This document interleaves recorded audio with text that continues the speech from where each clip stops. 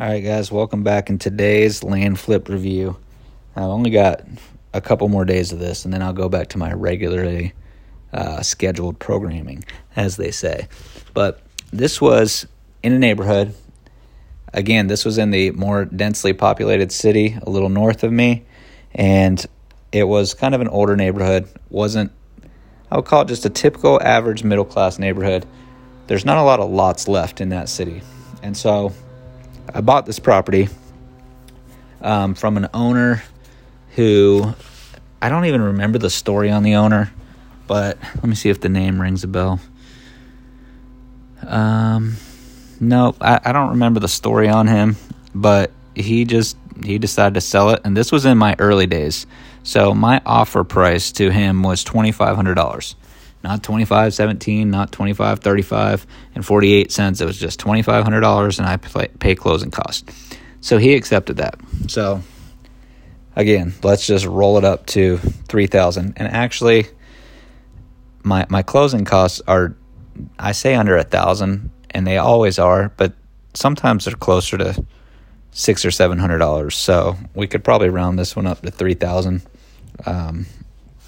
And I could look on the closing statement, I guess, but I don't see it here. I just have the one on. Here's the contract. Yeah, $2,500, but we'll say $3,500. The numbers don't have to be exact when you're making money, as long as you know you're going to make profit after all the money comes in.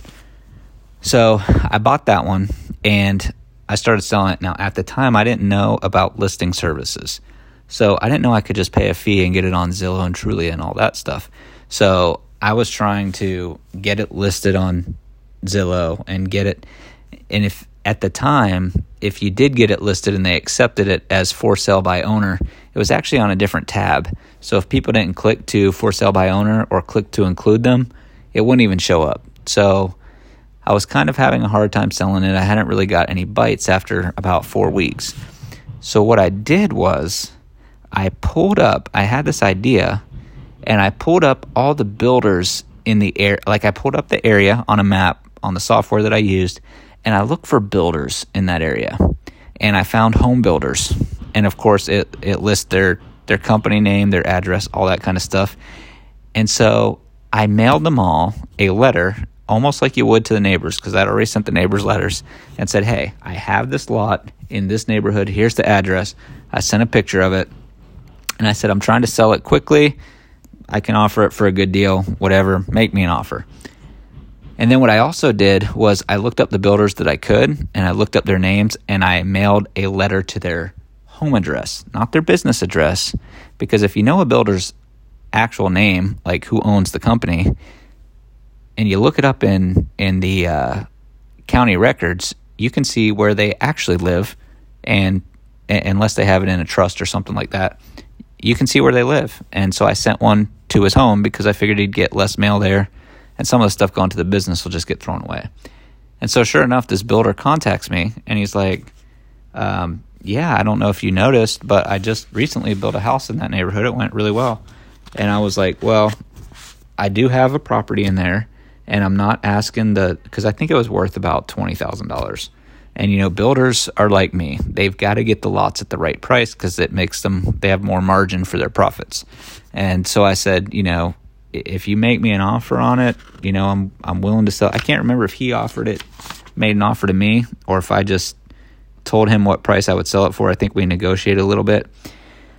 We agreed on $12,000, and I pay closing costs. And on the selling form, it looks like I walked away with $11,435. So, $11,500 to buy it cost me $3,500. So, $45, $55, $65, $75, $85, $95, $11,500. $7,000 I made on that property. And I wanted to share this one because sometimes you're going to sell stuff and it's not going to be the traditional way. You might sell it to somebody who you just have to think sometimes, like, who else might want to buy this? And that's what I did, and it worked out beautifully on that one.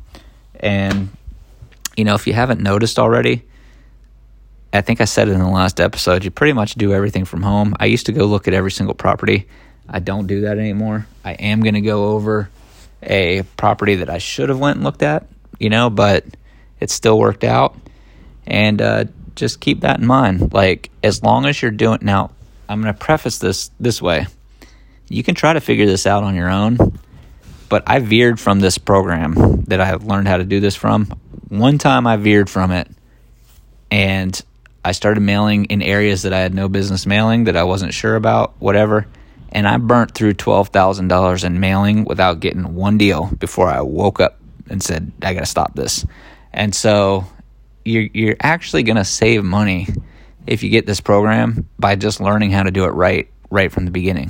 Because it's going to cost you money in time, experience, and actual dollars trying to do this on your own without really learning how to do it. Because there's a lot of players, there's a lot of people mailing mail now, and you have to be very specific about what you're mailing, what you want to buy, and how you do it. So anyway, probably another couple days on this topic, and then I'll move on to the next one.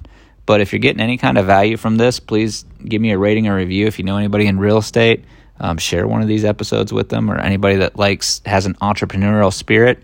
Maybe they'll get something from it that can help them.